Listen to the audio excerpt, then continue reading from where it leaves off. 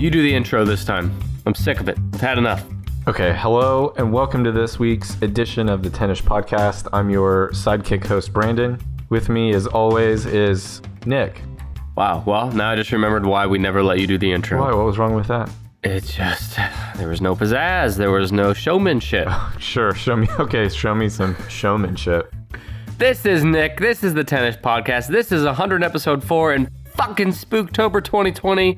And this is the show where we bring a top 10 list. One of us does, and the other one tries to guess what's on that list. Yeah. Did you take notes on that? Yeah, this is not a 10 list this week. This is a 7 list. Well, I'm ready to have my mind blown with this list because I need it. I need a pick-me-up tonight. What do you got for me? Well, I'm glad you said pick me up because for what I think is our last entry in this year's Spooktober, we're going to talk about the states with the most serial killers. The states with the most serial killers. Okay, Yeah. All right. I'll bet I can do this. This is using the FBI's data. It's a combination of the number of serial killings per capita and then the state totals as well. Okay. The U.S. has more serial killers of any country, with more than 2,700 cases. Oh my God. Do you know what country is in second place? It's Russia, isn't it? No, it's England. England is in second place. USA first place, 2,700. Guess how many confirmed serial killer cases there are in second place, England?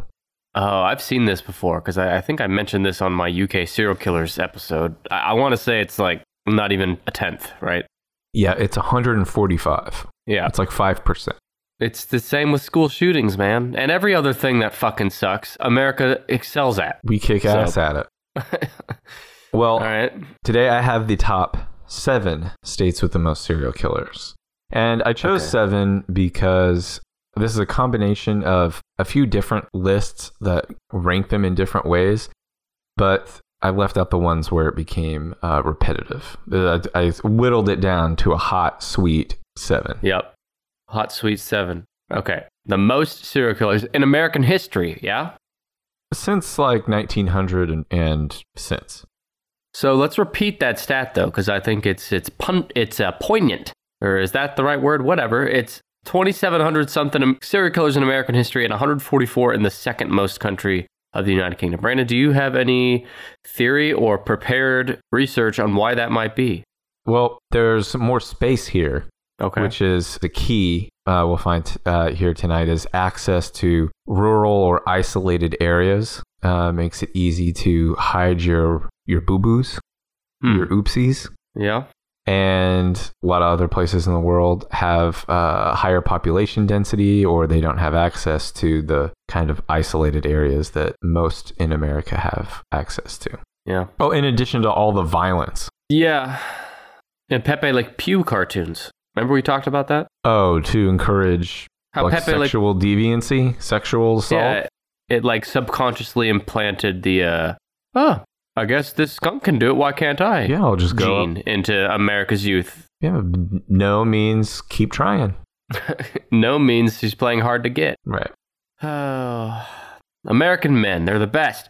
I'm sure you don't have this offhand, but I'll bet you would agree with me that 9 out of 10, maybe more than that, probably 99.9 out of 100 serial killers are men. Oh, I don't know. Yeah, probably.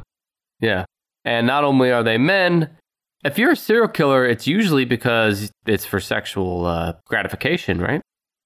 Killing and coming. Yeah, everyone we're talking about tonight here pretty much has the sex is wrapped right up in it. In fact, I don't think there's anyone that we're going to discuss here. There's at least one person tonight for which sex was not a part of their killing. But as we'll find out, there's another big difference in this killer too. Okay. So why don't you quit beating around the bush and start making some guesses? I'm going to weed some states out first. I don't think there's a lot of serial killer activity in Hawaii. No, it's actually the safest state for serial killers. But, there's a lot of space in Hawaii, too, so that goes against kind of your theory there at the beginning. Those teeny tiny islands, tons of space. Okay, asshole. I'm going to say that there's definitely been serial killers in Alaska. I can name a few, but Alaska's still probably got to be not in the top 7. You Always bitch at me for this, you magnificent bastard. No fucking way it's number one. Yeah, there's no way. Alaska is number one because it has the highest number of serial killings per capita. Alaska is number one on the list. It has 15.5 serial killings per 1 million inhabitants. They actually don't have a total million inhabitants in Alaska. Alaska has about 735,000 residents, which is around the same size as the city we live in, Tulsa, Oklahoma. That's how many residents there are in the entire state of Alaska. And everyone in the entire state of Alaska is listening right now. So hello, Alaska people. So there are 51 serial murders between 1900 and 2014 in Alaska. More than half of those occurred during the 1980s. The 1980s was the serial killer decade. It was, if the 80s is known for anything other than John Hughes movies and new wave music and Michael Jackson and Ronald Reagan, should also be known as the serial killer decade.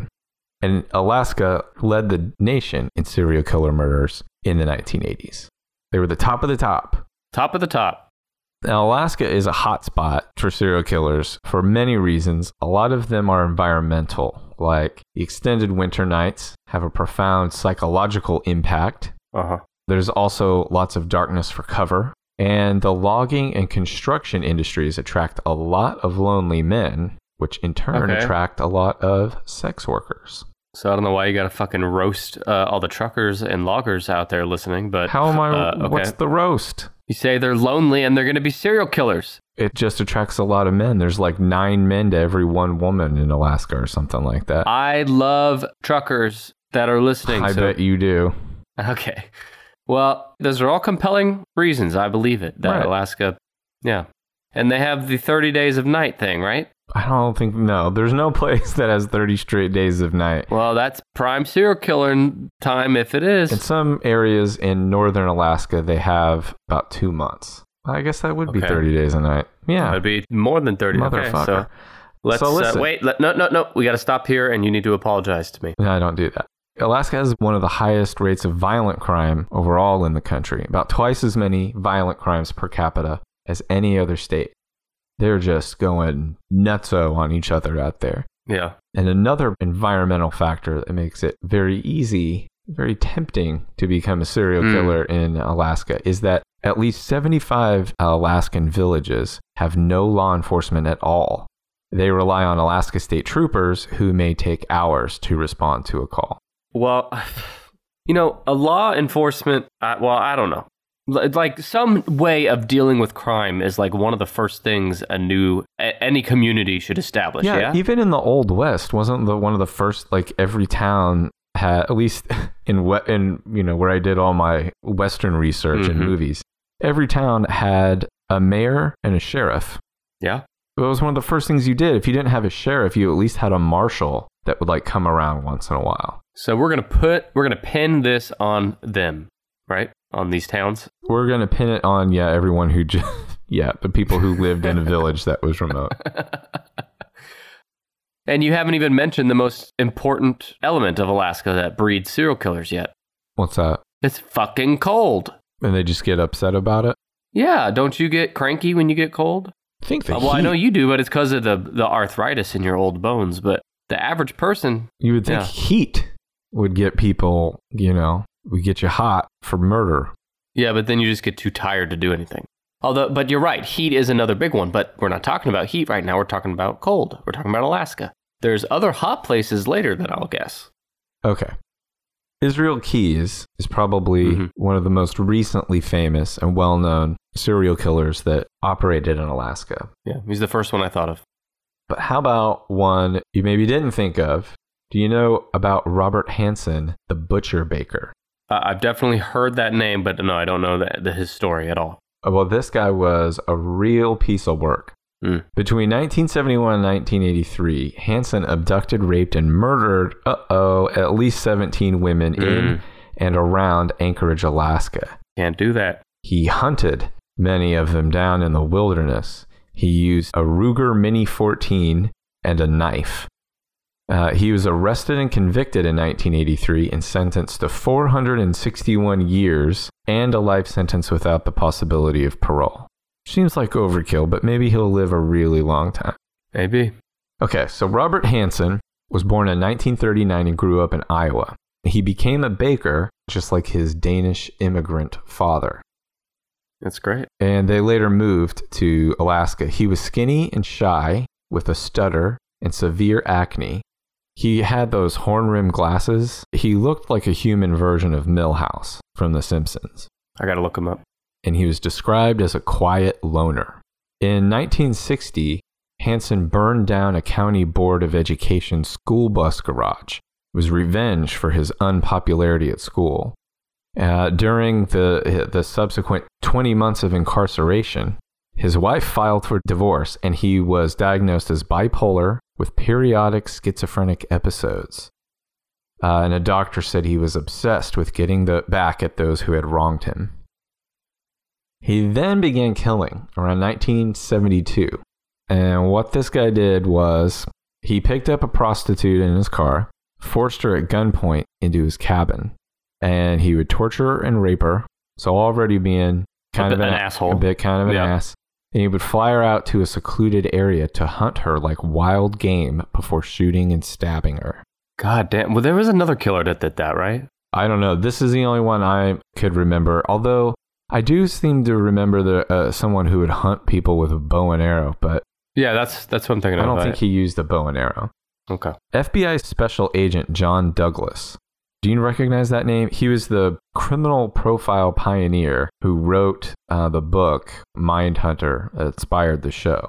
Okay, yeah. This guy, FBI agent John Douglas, thought the killer would be an experienced hunter with low self-esteem, have a history of being rejected by women, and would feel compelled to keep souvenirs of his murders, such as a victim's jewelry. He also suggested the assailant might stutter. I don't know how he could get that, but it's amazing. Yeah, Using that profile, Alaska State Trooper Detective Glenn Floth investigated possible suspects until he reached Hansen, who fit the profile and owned a plane. Isn't that nuts? Like, after this guy, like, he forces you to, in his home at gunpoint, his cabin, and assaults you and tortures you, and then he forces you in an airplane and starts flying you somewhere. Yeah, what the fuck? Yeah, and you got to be like tied up at that point, right? On the plane? Yeah, I think so. Yeah. Upon searching Hansen's home, authorities found a map with X's on locations that matched the locations of bodies that they had discovered and many yet unexplored locations.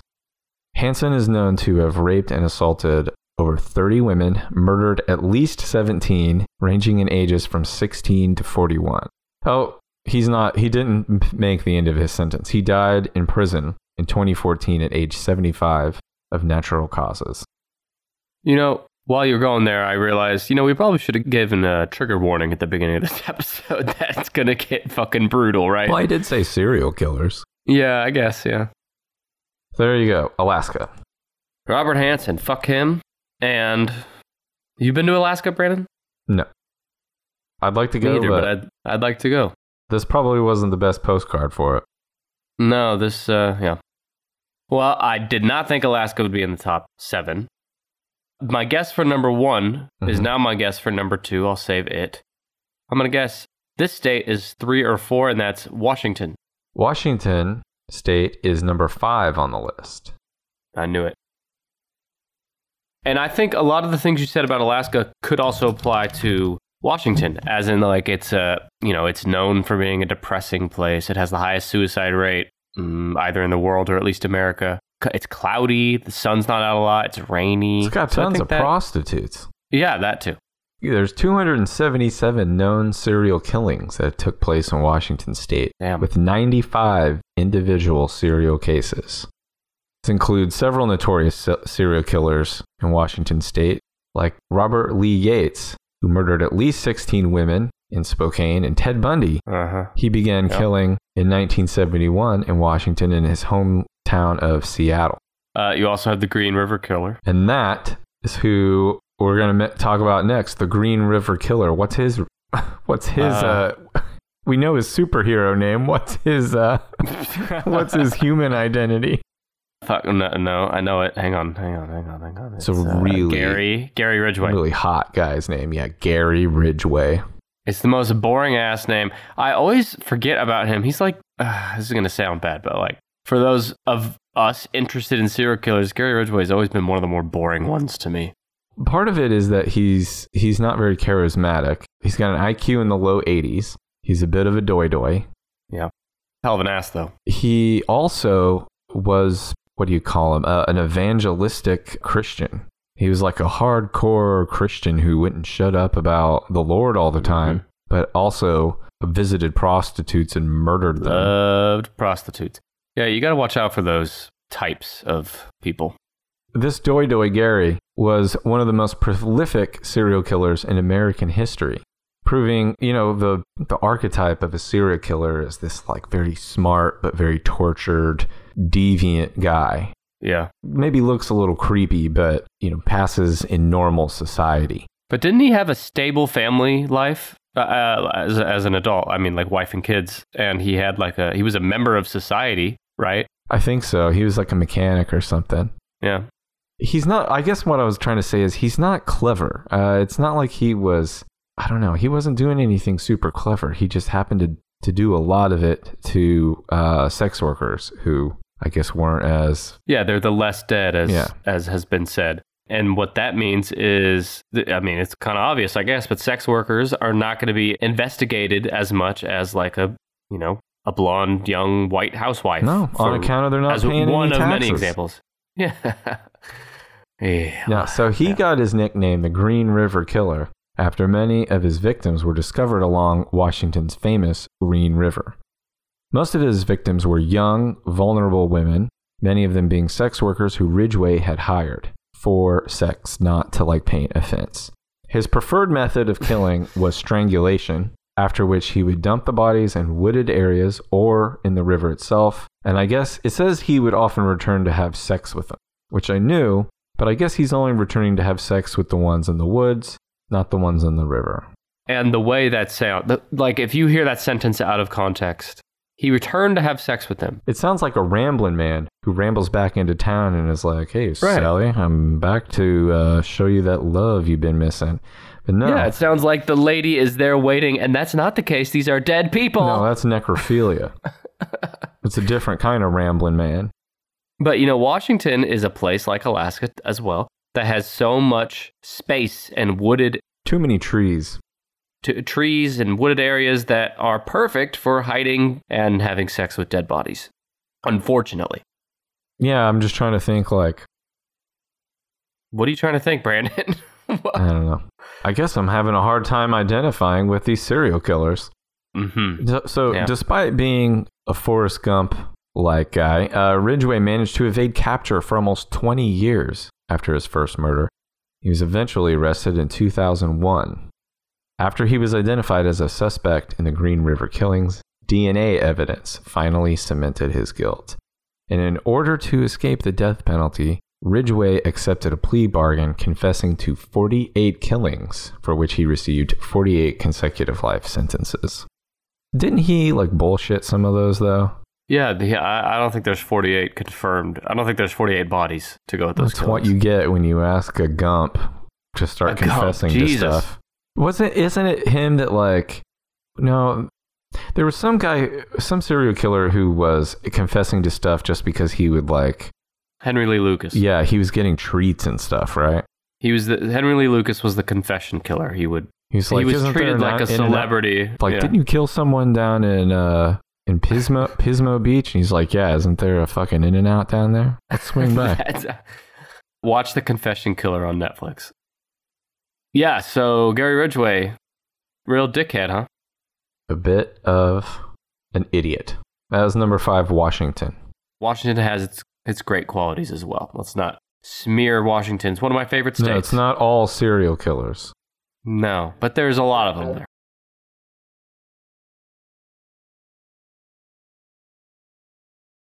there. Number 6 or 7 as New York State. New York State is not in the top 7. Well, you're wrong. Okay. Let's go with 3 or 4 is Florida. Florida is number 3 in the states with the most serial killers. There's 9.92 serial murders per million inhabitants in the state of Florida. That's a lot. Is Florida the Sunshine State? Or is that California? No, that's Florida. California is the... Golden State. Yep. Golden State Warriors. All right. Total number of serial killers committed in the state of Florida, 778. 247 of those murders taking place during the 1980s. Welcome to the Sunshine State. Now, Ted Bundy, we already mentioned him just a minute ago in Washington State. Well, he's also famous for murders in Florida. That's where he murdered the Florida State co-eds. That's also where he got the chair. That's the famous bite mark victim was Florida, right? Yeah. It's also home to Eileen Wuornos, famous female serial killer. Are you familiar with the Gainesville Ripper? I think I might have even mentioned him on here before. Well, what's his name? His name's Danny Rolling. He murdered 5 students during a burglary and robbery spree in Gainesville in August 1990. He mutilated his victims' bodies, decapitating one, and then he posed them, sometimes using mirrors. That's not the one that's bad. We're concentrating on today. We're talking about another female serial killer, and this is the one I mentioned earlier, the rare one that doesn't seem to have anything sexual wrapped up in her serial killing.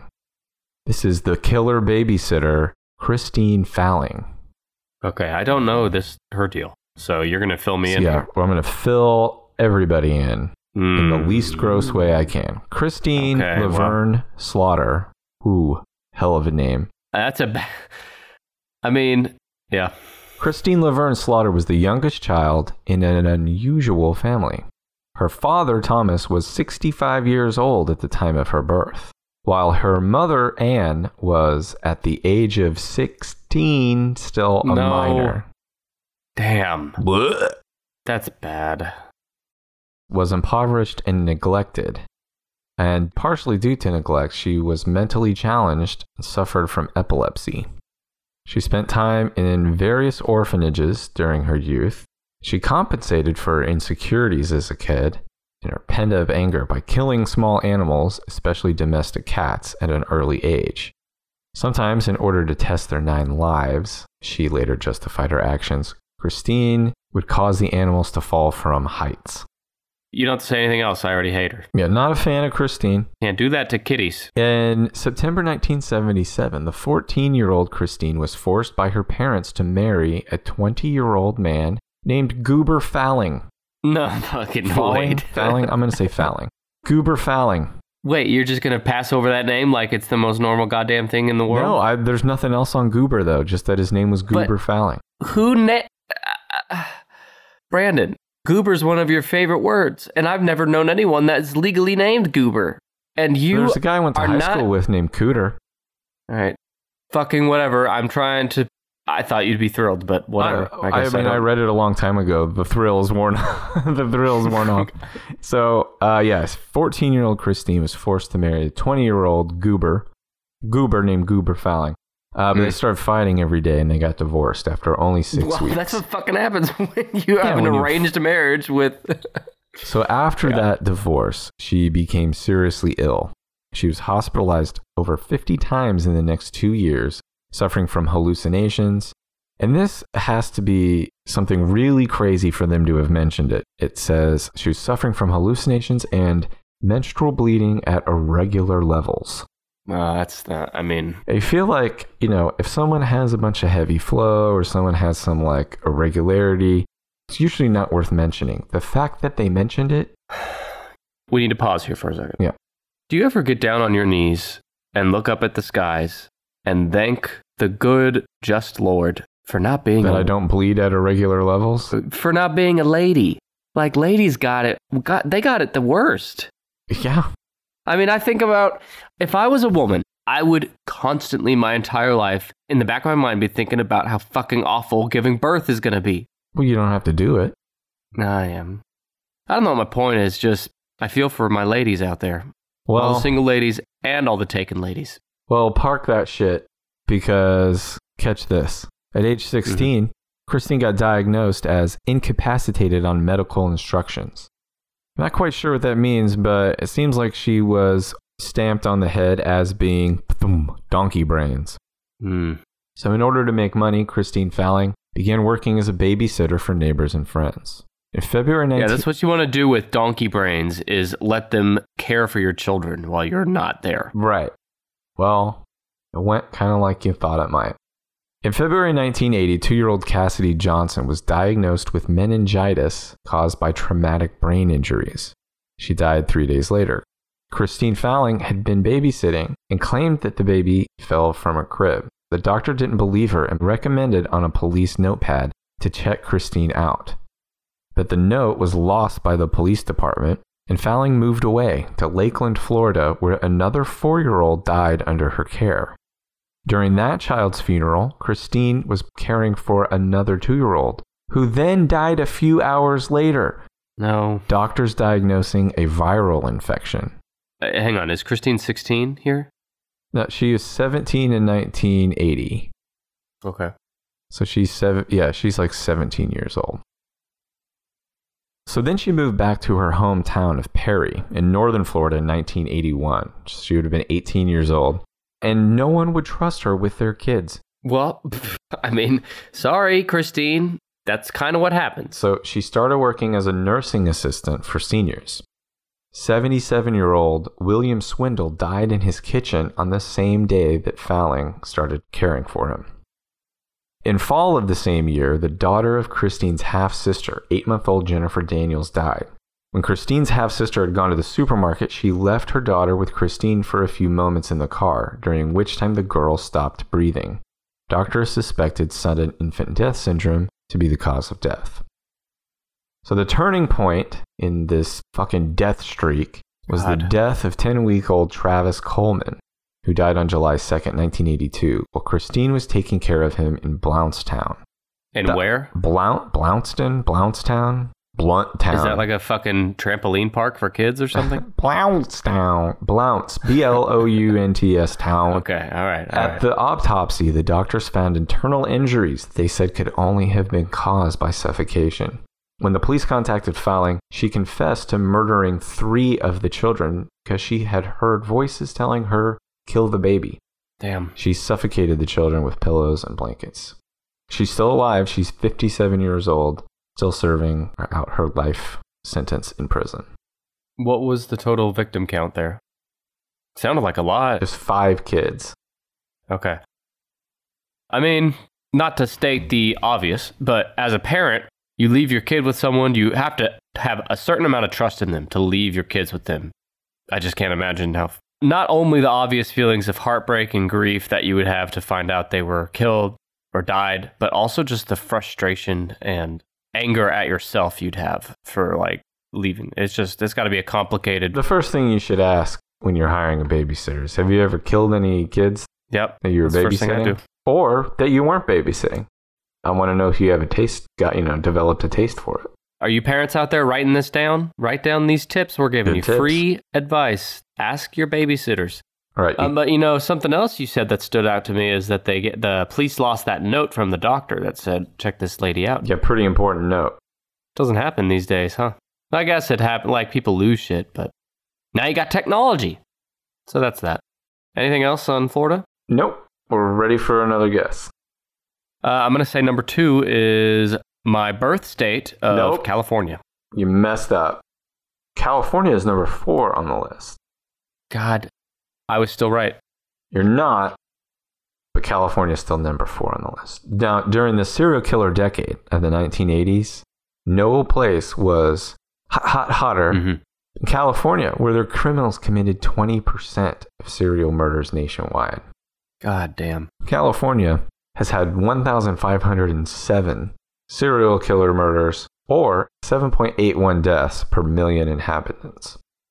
Now, they have several standout serial killers in terms of notoriety. There's Richard Ramirez, the Night Stalker, the Freeway Killer. That was actually 3 separate murders that were classed together as one. The Manson family, the Zodiac Killer, the Golden State Killer. But the one we're going to talk about for a few minutes here tonight is Ed Kemper, the Co-Ed Killer. Edmund Kemper. There's a very funny coincidence of us talking about Edmund Kemper today that will become apparent here in a minute. Go ahead. With telling you about Ed Kemper? Yeah, well, we have a promo later for a podcast that's named after Edmund Kemper. Well, God bless. Okay, well, let me get into this. Edmund Kemper, the co-ed killer, a.k.a. Bumblebutt. And you fucking just... What? Sorry. It's just crazy. The podcast we're playing later is called the Bumblebutt Podcast. Yeah, he's a Bumblebutt. I know. I just can't believe the odds of us talking about this tonight. So go ahead. It's here in my notes, a.k.a. Bumble. And Bumblebutt is one of those words that Word doesn't recognize and puts a red squiggly under. Yeah. Let's see what it suggests. Nothing. Oh, wait. Bumblebees. Bumblebees, they got bumblebutts too. It's not bumblebees. He was noted for his large size. He was 6 feet 9, or is 6 feet 9 inches tall, although he's probably shrank some, right? He's older. That's a big boy. 6 foot 9 inches, and for his high intellect, possessing an IQ of 145. Man, it's almost as high as me. There's some really great podcasts out there on old Bumblebutt. I'm sure we're going to find out about later. But briefly, this guy, he killed his grandparents at age 15. He did. And he went to jail for only 2 years. And this is years before. Yeah. That's a crazy thing. You kill your grandparents and you're out in 2 years. I mean, Isn't that every young man's dream? Kill your grandparents? No comment. And get away with it, mostly? No comment. In the early 1970s, Kemper began picking up young hitchhikers who were Fresno State students. Eventually, this escalated to killing them and cutting their heads off. Naturally. As one does. Then on some occasions, he had sex with the corpses. Not cool, Edmund. Just before his capture, Ed Kemper killed his mother by smashing her head with a hammer and decapitating her. Did you know that? I did. Are you going to share the most disturbing part of this? I'm going to share several disturbing parts. Okay. If you're driving around listening to this and you got kids in the car, you need to drop them off at the police station because you already have messed up big time. But if they're still listening, just turn it down a little bit. Or do that thing where you turn the sound only to like the speakers in the front and they'll never hear it in the back. Is that a thing? Well, we do have kid-size tennis merch for them. tennispod.com/merch. Yeah, I saw that there's a licking machine onesie for a baby. Would you put your baby in that? I mean, yeah, of course. I'd send him to school with that on. All right. So listen, I got to tell you how this serial killer killed his mother. Tell me. He waited for her to fall asleep, and then he bludgeoned her with a claw hammer. And then he slit her throat with a knife. Terrible thing to do. Extremely unkind. Yeah. Then he decapitated her and engaged in irrumatio with her severed head. Now, irrumatio is another word that has a red squiggly line under it. It is active participation in fellatio by the male member. It is aggressive insertion of the penis into a partner's mouth or throat. I get it. It's a $10 word for mouth fucking. Face fucked her. So he cut off his mom's head and he did that to her with her severed head. And then he used it as a I'm just going to let it go. I'm not going to make any comments on it. Kemper stated that he put her head on a shelf and he screamed at it for an hour, threw darts at it, and ultimately smashed her face in. He also cut out her tongue and her larynx. And he put them in a garbage disposal, but the garbage disposal couldn't break down the tough vocal cords and ejected the tissue back into the sink. That seemed appropriate, Kemper later said, as much as she'd bitched and screamed and yelled at me over so many years. He's got a roaster even after all this. He was found guilty on 8 counts of first-degree murder, and he is still serving his sentence. And he's also a very important character in the Netflix series Mindhunter that we've already mentioned tonight. Yeah, he's fun. He's an interesting guy. He's layered. That's too bad. I bet there's not a lot of roles for the guy who plays him. He nailed that role, though. Man, he was great. He was really engaging. Just like us. Brandon, you don't seem shook enough of this coincidence. Is this is maybe confirmation of a grand designer? Why do you assume that this power is held by some third party and not by me? I know every move you're going to make. Okay. Yeah, you're fucking done. So we got 1 Alaska, 3 Florida, 4 California, 5 Washington. That means 2 is Texas. Texas is not in the top 7. Now that cannot be right. I know everyone in Texas is a serial killer. They have a lot of one-off gun duels. Okay. Colorado. Colorado is not in the top 7. I don't think this is top 7, but I'll mention it because we live there. Oklahoma. No. Virginia. No. I was thinking like DC area. Kansas. Nope. BTK's Kansas. Okay. Running out of states here. Okay. New Mexico. New Mexico is not in the top 7. Arizona. Nope. Utah. Nevada. Vegas. Nevada is number 2 on the list. Had to keep you guessing, but I knew it. I have 12.19 serial murders per million inhabitants. They've had 98 serial murders since 1900. 33 of them committed in the 1980s. If I was President Trump, I'd say, it is what it is. Nevada is also home to one of the highest violent crime rates in the country, according to FBI statistics. Some of this may be due to the historic ties to organized crime, contributing to the serial murders. They also have a high number of tourists, desperate individuals who are down on their luck, and sex workers that create an ideal pool of victims. Ideal pool of victims. Imagine if you were grouped into the ideal pool of serial killer victims. You got to get out of that pool. You got to get out of that pool. Now, the serial killers that I found out about as part of this. Have you ever heard of Gerald and Charlene Gallego? No. They committed some of their most heinous crimes in Nevada. Gerald, this couple, was born in 1946. I feel like this is the most time I've ever said sex workers in an episode. He was born in 1946 to a sex worker mother and a criminal father. His father was actually the first man executed in a Mississippi gas chamber for killing a cop during a prison escape. Gerald began a criminal career at the age of 13 by sexually abusing a 6-year-old girl. Oh. He later worked as a bartender and a truck driver. Didn't you say you love truck drivers? Well, I just said they're not all awful and terrible people like you said. Well, this is the point against him. Some of them are. Some of them are. He was married a total of 7 times, 2 marriages to the same woman. He was still married to a previous wife when he married Charlene. Now, okay. Charlene Williams Gallego was born in 1956. She's 10 years younger, a smart, shy child from a supportive home. Charlene started using drugs and alcohol as a young adult. She was married twice before meeting Gallego. They got 10 marriages between them. Yeah. Just so you know. Is this guy fucking Brad Pitt? Why are so many women marrying him? And one of them got away and then came back. You said he married her twice. He actually doesn't look too bad. Charlene would lure young women to a nearby van where they would be abducted, raped, and kept as sex slaves by Gerald before he killed them. They were. I hate these couples that do this shit. Yeah, she got like a reduced sentence saying that she was a victim as well, that he had like made her do it. It's just like the toy box killer in New Mexico. He had a female companion that helped him do this shit too, and I'm pretty sure she got off. Yeah, she's full of it. She was helping. She was a sicko. Yes, that's my point. Yeah, sickos. So anyway, that's Nevada. Well, Gerald and what's her name? They didn't get away with it, right? No, let's see. I may have missed how they got. Let's learn together.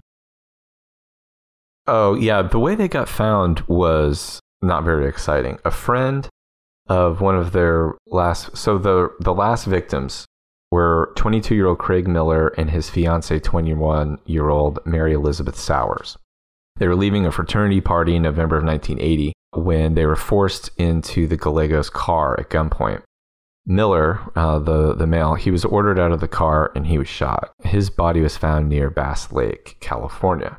The couple returned to their apartment with Mary Elizabeth Sowers, where Gerald sexually abused her before taking her to a field in Placer County, California, where he then executed her. So a friend of Miller and Sowers had witnessed their abduction, reported the car's license plate number, which is kind of like, I don't know. It's not like, I mean, it's great that they were captured, but it's not like a huge, crack in the case. Someone just happened to see this thing go down. Yeah. Police used that information to track them down and arrest them at a Western Union office. Charlene's parents were in the process of wiring her money. They pled not guilty to charges of kidnapping and murder. Charlene's attorneys were eventually able to convince prosecutors to allow her to testify against Gerald for a plea deal that reduced her prison sentence 16 years and 8 months. How many years? 18? Yeah, so I can't tell which one they're talking about. It just says Gallego died of cancer in Nevada Prison Medical Center while awaiting execution. Oh, I guess that's got to be him. So she seems to still be alive in prison. Maybe. Fuck her. No, I got this all wrong. In July 1977, Charlene completed her sentence and was released. No. Yeah, in prison, she extensively studied psychology, business, and Icelandic literature. Okay. And then she did an interview saying that she was a victim as well. Yep, I don't believe it for a second. Anyway, that guy's fucking dead. He died of cancer. Probably ate his ass out. Yeah. So that's the great state of Nevada. God bless Nevada.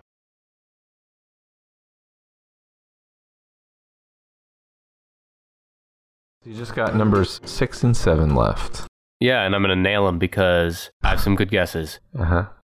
You mentioned organized crime in Vegas, and that reminded me of the organized crime in Chicago. So is Illinois in the top 7? Illinois is not. But you got to hand it to me for the guess. That's a good guess. That's also where John Wayne Gacy's from. So, no, good guess. Gacy, let's talk about Dahmer. He's Wisconsin, but I don't think Wisconsin's in there, right? Wisconsin's not on here. That also has Ed Gein. I'm going to say in the top 7 is Michigan. Nope. Pennsylvania. Nope. Ohio. Nope. Louisiana. Louisiana is number 7 on the list. I nailed it. I can't be stopped with these guesses. Yeah. I'm just going to nail this whole list. This list only has a matter of time before it's got. You're like Thanos. You are inevitable because there's only 50 states. You're eventually. So anyway, Louisiana, the total number of serial killings in Louisiana stands at 276, or 7.35 per million inhabitants. From 1989 to 2014, Louisiana averaged 13.7 murders per 100,000 inhabitants, which is more than double the national average. Yeah, New Orleans is... You think of like Mardi Gras, you think of jambalaya, spicy food. Jambalaya. Think of jazz. You think of getting murdered. I know. If I have a rough day at work and I'm like, fuck it, I think I'm just going to get murdered today. I'll hop on a plane, go to New Orleans, just walk around, and eventually I'll get murdered. You ever heard of the Axeman? Oh yeah, I know the Axeman. You do? Well, fucking get ready to hear about it again. He's an Axeman. Do-do-do-do-do-da-da-do. No, it's not. It's fucking scat, man. I know the Axeman. He's a side character in American Horror Story Season 3, Coven. Oh, well, the Axeman of New Orleans was a serial killer named by the press in the early 20th century who terrorized New Orleans from 1910 to 1919, breaking into houses. It was so long ago. He was breaking into houses and murdering people in their sleep with an axe. It's just not fair to do it that way. It's awesome. No, what? Chop, chop, chop, chop, chop, chop, chop. You're an evil bastard. Now listen, the series of attacks, it culminated in a letter that he sent to Louisiana newspapers, supposedly from the Axeman himself, claiming he was of otherworldly origin, a spirit and a demon from the hottest hell. This letter also stated that another victim would be murdered at 12:15 a.m. on the night of March 19th, 1919, but provided the caveat that the murderer would pass by any home where the residents played jazz. So just the guy who probably put out a jazz record was like, fucking need to get some jazz off the shelf. But why, if he's otherworldly, he's from hell, the fuck does he care about jazz? They don't play jazz in hell. If they don't, I'm going to be really bored down there. On the night of the 19th, the residents of New Orleans packed every home and dance hall with jazz bands, and the night passed with no murders. He committed his final murder in October 1919 before disappearing into the night. No one ever learned the terrifying Axeman's true identity. See, why That's such an interesting story, and it's definitely not on the level of like a Zodiac killer and the Axeman. Well, I mean, everyone, even people who have zero interest in true crime, everyone has heard of the Zodiac killer. Whereas even true crime people have barely, if at all, heard of the Axeman. But he was never caught, just like Zodiac, and he may have even had more victims. Yeah. And he dealt with the press. Well, until 2018, the Golden State Killer was not caught either. And I think there's a definite correlation between being caught and having an end to the story or a complete story of a serial killer and how, popular or well known they are. And with at least one huge exception being the Zodiac Killer. And Jack the Ripper. Oh, yeah. Here's another famous or notorious serial killer from Louisiana that I didn't know about. Clementine Barnabet. She was the first female African-American serial killer. She was believed to have been born around 1894 in St. Martinville, Louisiana, to Raymond Barnabet and Nina Porter. She also had a brother named Zephyrin, which is a hell of a name. Named what? Zephyrin. Okay. It's no Goober, but still pretty good. Zephyrin Barnabet. Clementine Barnabet's father, I guess it would have been Zephyrins too, Barnabet's father reportedly abused his family.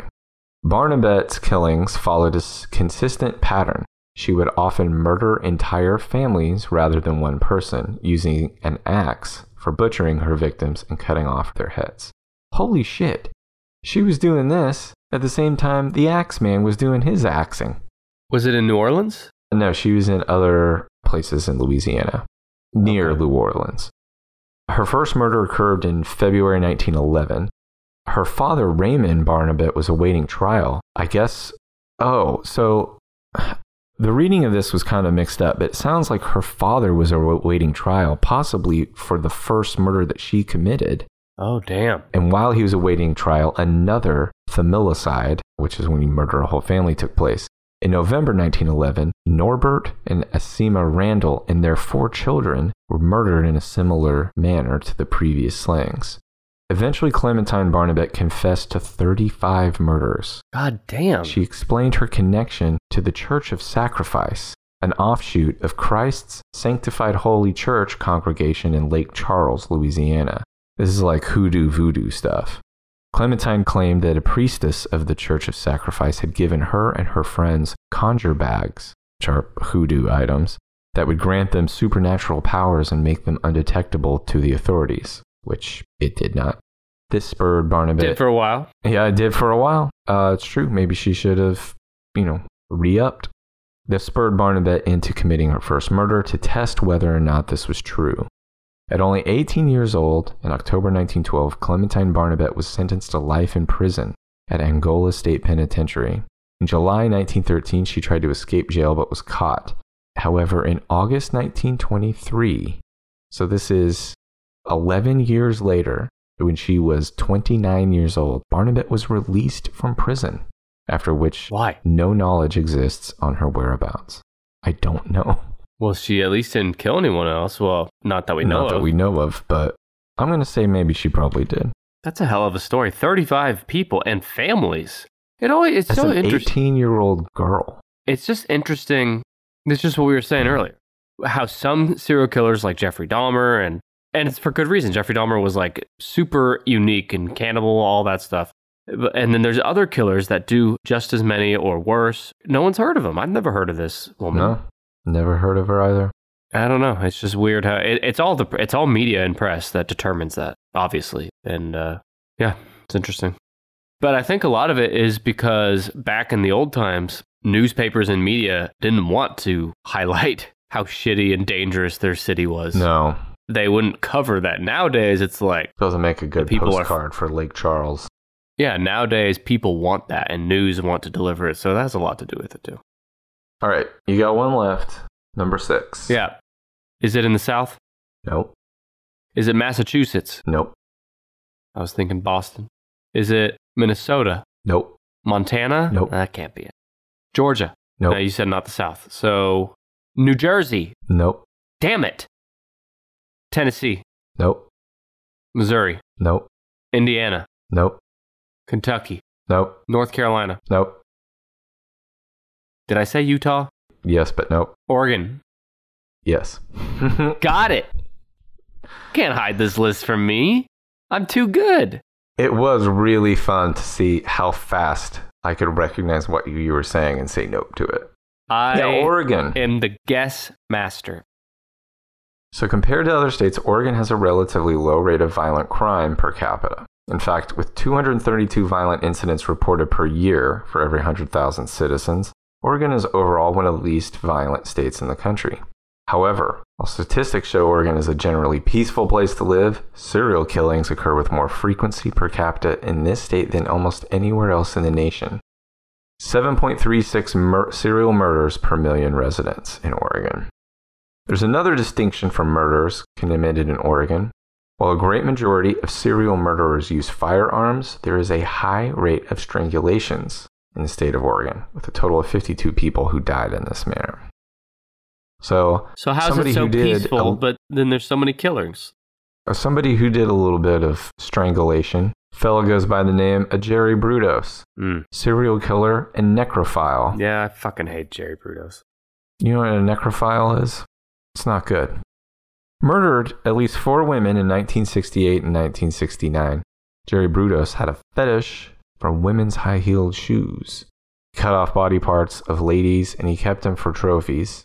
Like he had a boob filled with sand that he used for a paperweight. And he kept all this in his garage, right? Yeah, in his nasty little shed. He had a garage or shed that was like his man cave and he kept it locked. And he lived with a wife and I don't know if they had kids or not, but... Don't ever go in there. Yeah, if you... Listen to me, I'm giving you advice right now, all the listeners out there. If you are living with the husband or wife, there's a part of your own home that you live in that you're not allowed to go to, that is a red flag. Get in that place now. That is a red flag. Immediately. Every time. Sorry. It's just like... You got to get in there. You got to look around. It's just like you don't let people in your hot dog room. Why does that room stink so bad? Let's see what else he did here. He dressed in high heels and jerked off after he committed a murder. Yes. Oregon was also home to Randall Woodfield. You ever heard of this guy? No, not ringing a bell. Some might know him as the I-5 killer. He was dubbed that by the media. You may also know him as 1974 NFL Green Bay Packers wide receiver. He's a serial killer? When he was in high school, he got arrested for decent exposure. And despite that, he went on to be drafted by the NFL in 1974 to play wide receiver for the Green Bay Packers. This goes to show you can whip your dick out, and if you're still good at football, make all those problems go away. But he got cut from the team during training after a series of, what? You guessed it, indecent exposure arrests.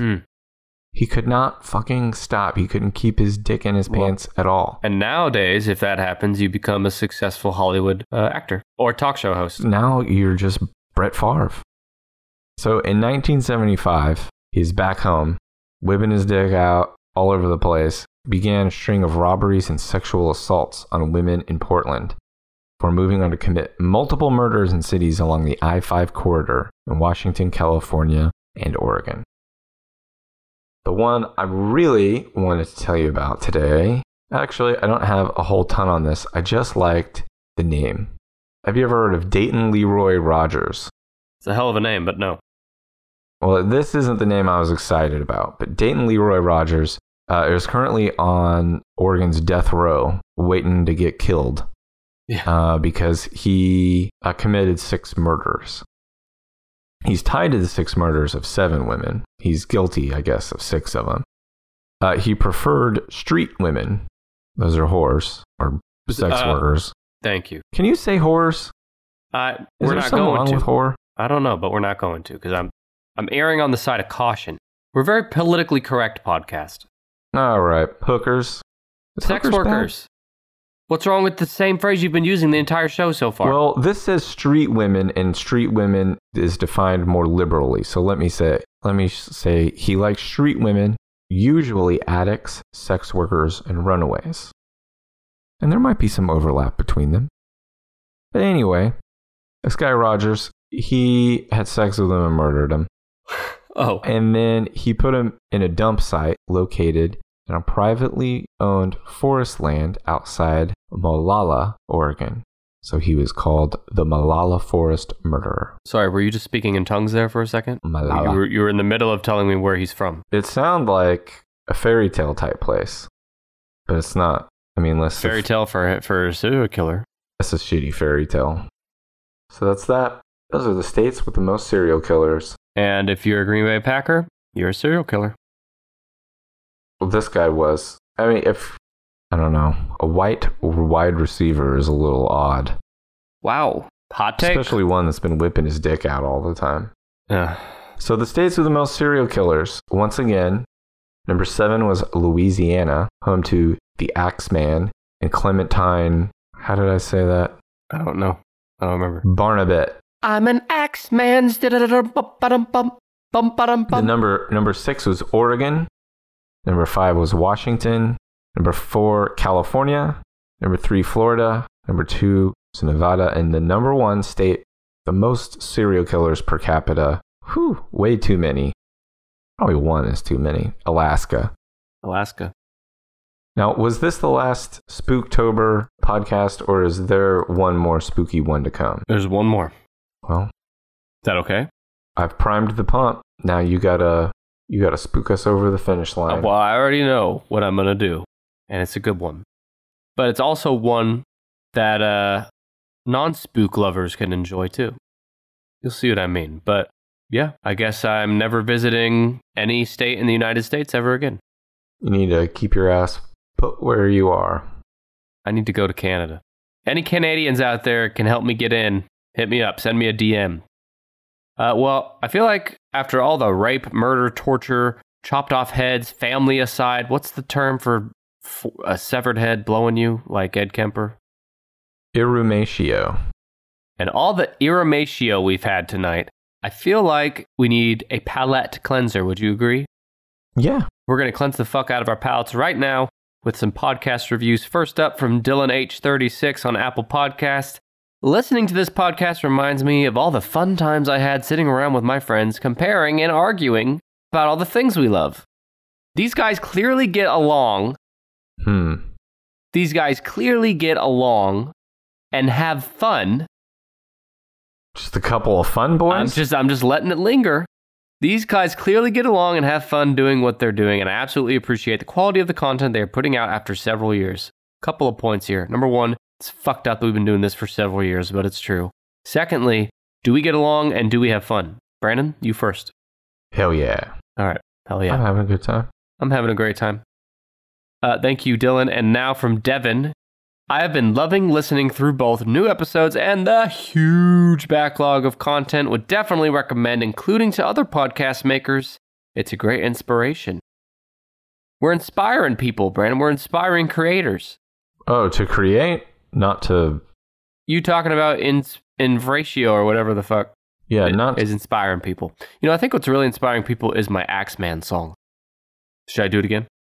Nope, don't do that. I'm an Axeman. If you want me to read your review on this show, go to Apple Podcasts or podchaser.com. Write a review. Brandon, from one bumble butt to another. This has been fun. And what else is fun is following our asses on social media. You can follow me on Twitter at TheNickEmel. TheNickEmel. Brandon, how do they follow you? You can follow me on Twitter at PsychicHost. It's a great way to get one tweet every 3 or 4 months. Another place you can follow us is at TenishPod, 10ISHPOD. You can follow us at that same handle on Facebook, Twitter, Instagram. And now we've relaunched YouTube. So go to youtube.com, search for Tennis Podcast, hit that subscribe button. You can listen to full episodes categorized by topic. And next week we'll be back with the final episode of Spooktober 2020 to get through the worst fucking October of the worst fucking year of my life. And I'll have a list for you for episode 105. Hell yeah. Hell yeah. Thank you for listening. We will see you next time. Thank you.